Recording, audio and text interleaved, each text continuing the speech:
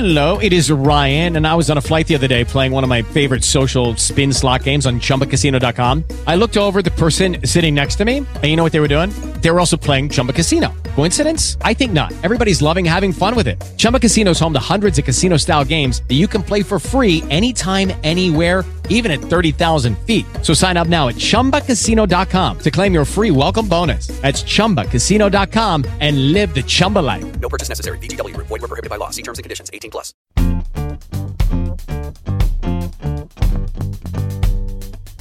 You're listening to the Late Night Football Show with your host, Rohit Singh. That's me.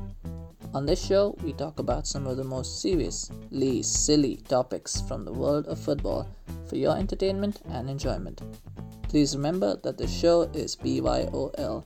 Bring your own laughs, since we don't have the budget for a studio audience. Happy listening. Hello everyone, and welcome to episode 3 of Late Night Football. I hope everyone had a great week, and I know it's not going to get even better because of me. So let's get right into it. The big news story of the week was the K-League, or Korean League, starting this weekend. The start of the league had been postponed back in February, and now, almost 3 months later, here we are. The match was dubbed as the most important game played on Korean soil since the 2002 World Cup final. There was a lot of interest around this match because it was the first league to resume operation after having been suspended due to COVID-19, and everyone was curious to see how it would go. The opening game between Jeonbuk Motors and Suwon Blue Wings was not a spectacle in the footballing sense, but it certainly was memorable in the way some of the off-field routines were conducted. First, the two teams entered the pitch separately, one after the other. Then, the players were asked to bow before each other from a sensible distance in place of the pre-match handshakes. That already sounds more practical than the European League's idea of doing fist bumps pre-match. Of course, the idea of Real Madrid and Barcelona players bowing before each other pre-match is fanciful. If Sergio Ramos was asked to do that, he might become the first player to be red-carded before the game has even started. Or imagine this happening in the Chelsea-Manchester City game from 2010, and Wayne Bridge and John Terry being asked to do that. Yep. Awkward. Anyway, the modifications didn't stop there. Coaches, managers, and substitutes wore face masks while sitting in the dugouts, and players were banned from excessive celebrations or arguing too much with the referee when called for a foul.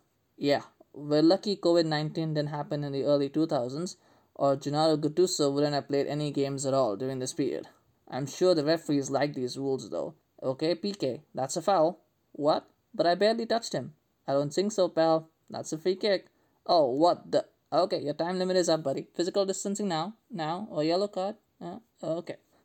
The referees also have a convenient excuse when they make a wrong call now. Was that a dive? Sorry, I wasn't slow in catching up. I was just physically distancing myself from you guys. That's why I was too far away from the field. Man, that hot dog was really good. Let's continue. Watch it, guys. If you come too close to me, I'll have to yellow card you. Physical distancing. Anyway, the game was played behind closed doors, so the usual atmosphere wasn't there as expected. Though when Jeonbuk were chasing the winner, the stadium PA did pipe in some artificial noise to rile the players up and get them to rally for the goal. That trick is actually straight from the WWE book, and if I were Vince McMahon, I would trademark it so that other clubs will have to pay them to use it. It might be useful. Extra cash is always handy. Finally, when the game ended, the players exchanged fist bumps rather than the usual embraces. And of course, there were no t-shirts swapped.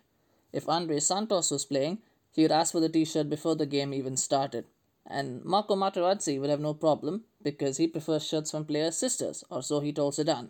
Anyway, the game ended 1-0 to Jeonbuk, who are the reigning league champions, in case anyone was interested in knowing. Now, the K-League has also benefited by being the first sort of popular league to restart operations, unless you like to watch Belarusian, Burundian, or Nicaraguan football, because with TV broadcasters more desperate for content to satisfy their overcharged clientele, they have gained many lucrative contracts in countries around the world, such as Germany, Australia, and India. Now, that's obviously great news for the league and Korean football, particularly when finances are going to be tight for many of the clubs. As a fun, irrelevant fact, by the way, I once played a season in FIFA 2006 career mode with Suwon Blue Wings in the K-League. Yep, that's a true story. Now on to other football restart news, and you might remember that in the last episode we talked about the Premier League's Project Restart, which was their plan for a restart of the Premier League season in June. This week, however, we found out about another project from the bottom 6 clubs in the Premier League to block any resumption in football for the season. This project was called Project Sabotage. I just want to point out that when I was talking about the K-League, there was no mentions of any projects or any fancy names, but here in England, there's already been 2 projects and no football resumption. I mean, you gotta keep the smoke and mirrors going, right, until you get the good stuff. Anyway, so let's take a look now at Project Sabotage. Now, as some of you may be aware, since the Premier League was suspended, there have been regular meetings to discuss plans for a restart. Many of the smaller clubs have been vocal about not liking the plans that have been proposed for the restart. Brighton have recently opposed any plans to play in neutral venues, saying that it is unfair for them to give up home advantage. Now, on the face of it, that makes sense. We know how crucial home advantage is for clubs, especially those in the bottom half of the table, and particularly when you're fighting for every point towards the end of the season. And particularly when 4 of those games are against the big 6 in the Premier League, that becomes even more important to gain points. However, these are normal times, so normal rules don't apply here. Plus, if the games are being played behind closed doors, then it doesn't really matter whether you play them at home or somewhere else, because that atmosphere with the fans is missing anyway. Pitch sizes don't really come much into it, and the talk of players having to travel or not travel, it doesn't really factor because many of them are going to have to be isolated in designated hotels anyway. But wait, was that? Oh, they would also prefer games to be played in front of fans rather than behind closed doors. That's another statement that they made. So, is it just me or is anyone else also detecting a pattern here? Now, obviously, in today's time, no story can stand on its own, and like the Marvel Cinematic Universe, everything has to be connected to a larger picture. So, this comment from Brighton's chief executive has to be seen as part of a bigger conspiracy theory. Now, that conspiracy theory is called Project Sabotage. It alleges that the bottom 6 clubs in the Premier League don't want the league to restart and are doing everything that they can to oppose any plans for resumption of football. Basically, they want to leave the league with no option but to suspend the league and then start next season as is. Now, if I look at this with cynical eyes, it's clear as day what's happening here to me or to anyone else. Nobody wants to be relegated from the Premier League. There's hundreds of millions of pounds at stake for every club. Particularly at this time, when we're in the middle of the worst economic crisis in over a decade, it makes sense that clubs want to protect their income stream.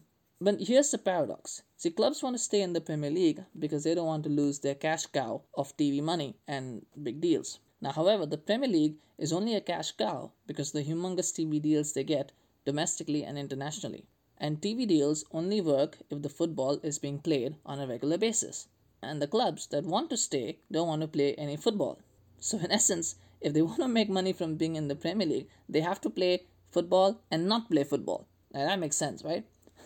The other side of this is that many clubs depend on TV rights money just to stay afloat. So if the cancelled season means no TV money, what would the clubs do in that case? And that means clubs in the bottom 6 as well as in mid-table, because that TV money is a significant chunk of revenue that they would miss out on. Now, UEFA has set a deadline of May 25th for all leagues to decide if they resume or cancel their seasons permanently for 2019-2020. That means we have about 2 weeks left for the Premier League to decide on what they want to do. I'm sure someone's already thought up a decision day countdown clock on Sky Sports for that, and if not, please send me my royalty check.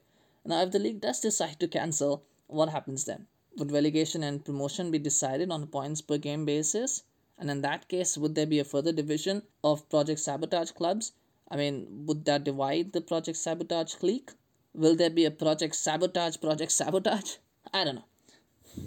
Now, there's also the idea of having a 23-team league season, which means that the 20 teams from this season and 3 promoted teams from the championship next season. And that's a compromise to make everyone happy. Except, of course, when surely every league will have a shorter window of time next season to complete all their games. Only the Premier League thinks that adding more games to its calendar could be a solution.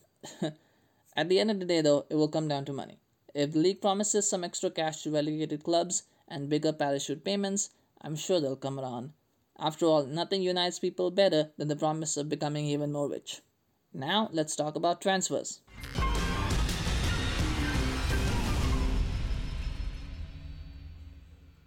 It's actually been a slow news week for transfers.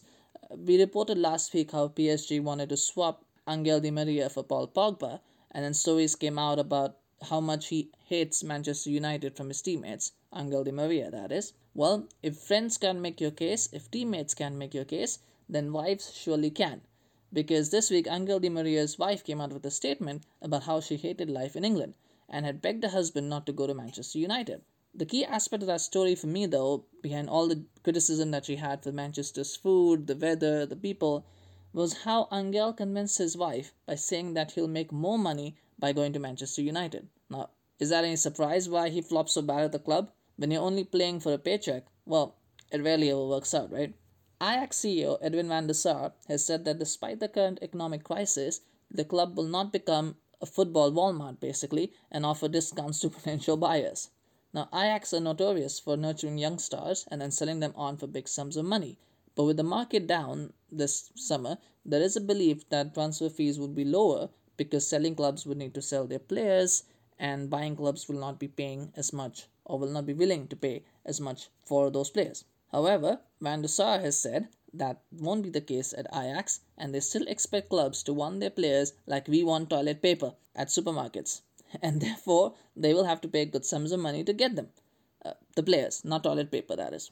This, by the way, comes after Sporting Lisbon president said that selling clubs would have to lower prices for players because of their dependence on that stream of revenue. And notoriously in the Portuguese league, a big chunk of revenue for the clubs actually comes from selling players rather than league prize money or TV money. And he mentioned Bruno Fernandes, who was sold from Sporting Lisbon to Manchester United. He said that Bruno Fernandes would have been sold for 20 to 30 million euros if he was going this summer, rather than the 60 million he went for in January. Yes, I'm sure Ed's weeping in a corner reading that statement. Absolutely.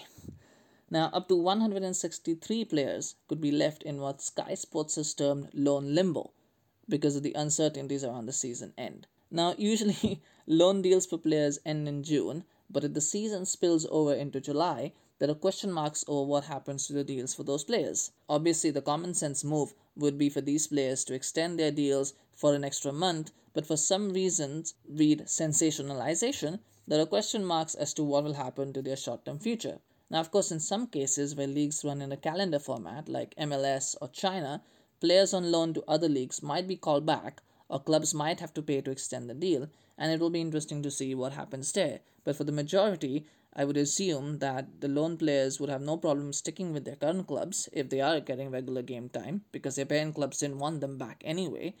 And if they are not getting regular game time, then I don't think the clubs are going to worry too much about losing them for what might be 3-4 games. But news websites gotta sell, I guess, so here we are. And finally, seeing how much success Manchester United have had with the Neville brothers, how much Ajax have had with the De Boer brothers, Spurs have decided that they too want some of that sibling magic, and therefore want to sign the Booth brothers, Taylor and Zach from Bayern Munich. These youngsters from the United States are considered bright prospects, and since Spurs have a manager who clearly loves developing youngsters, this will be a fantastic move for their careers. Particularly after seeing what another North American youngster, Alphonso Davies, has been doing at the club, I'm sure that should really seal the deal in Spurs' favor. And that's it for today, guys. Have a great week, everyone. See you again soon.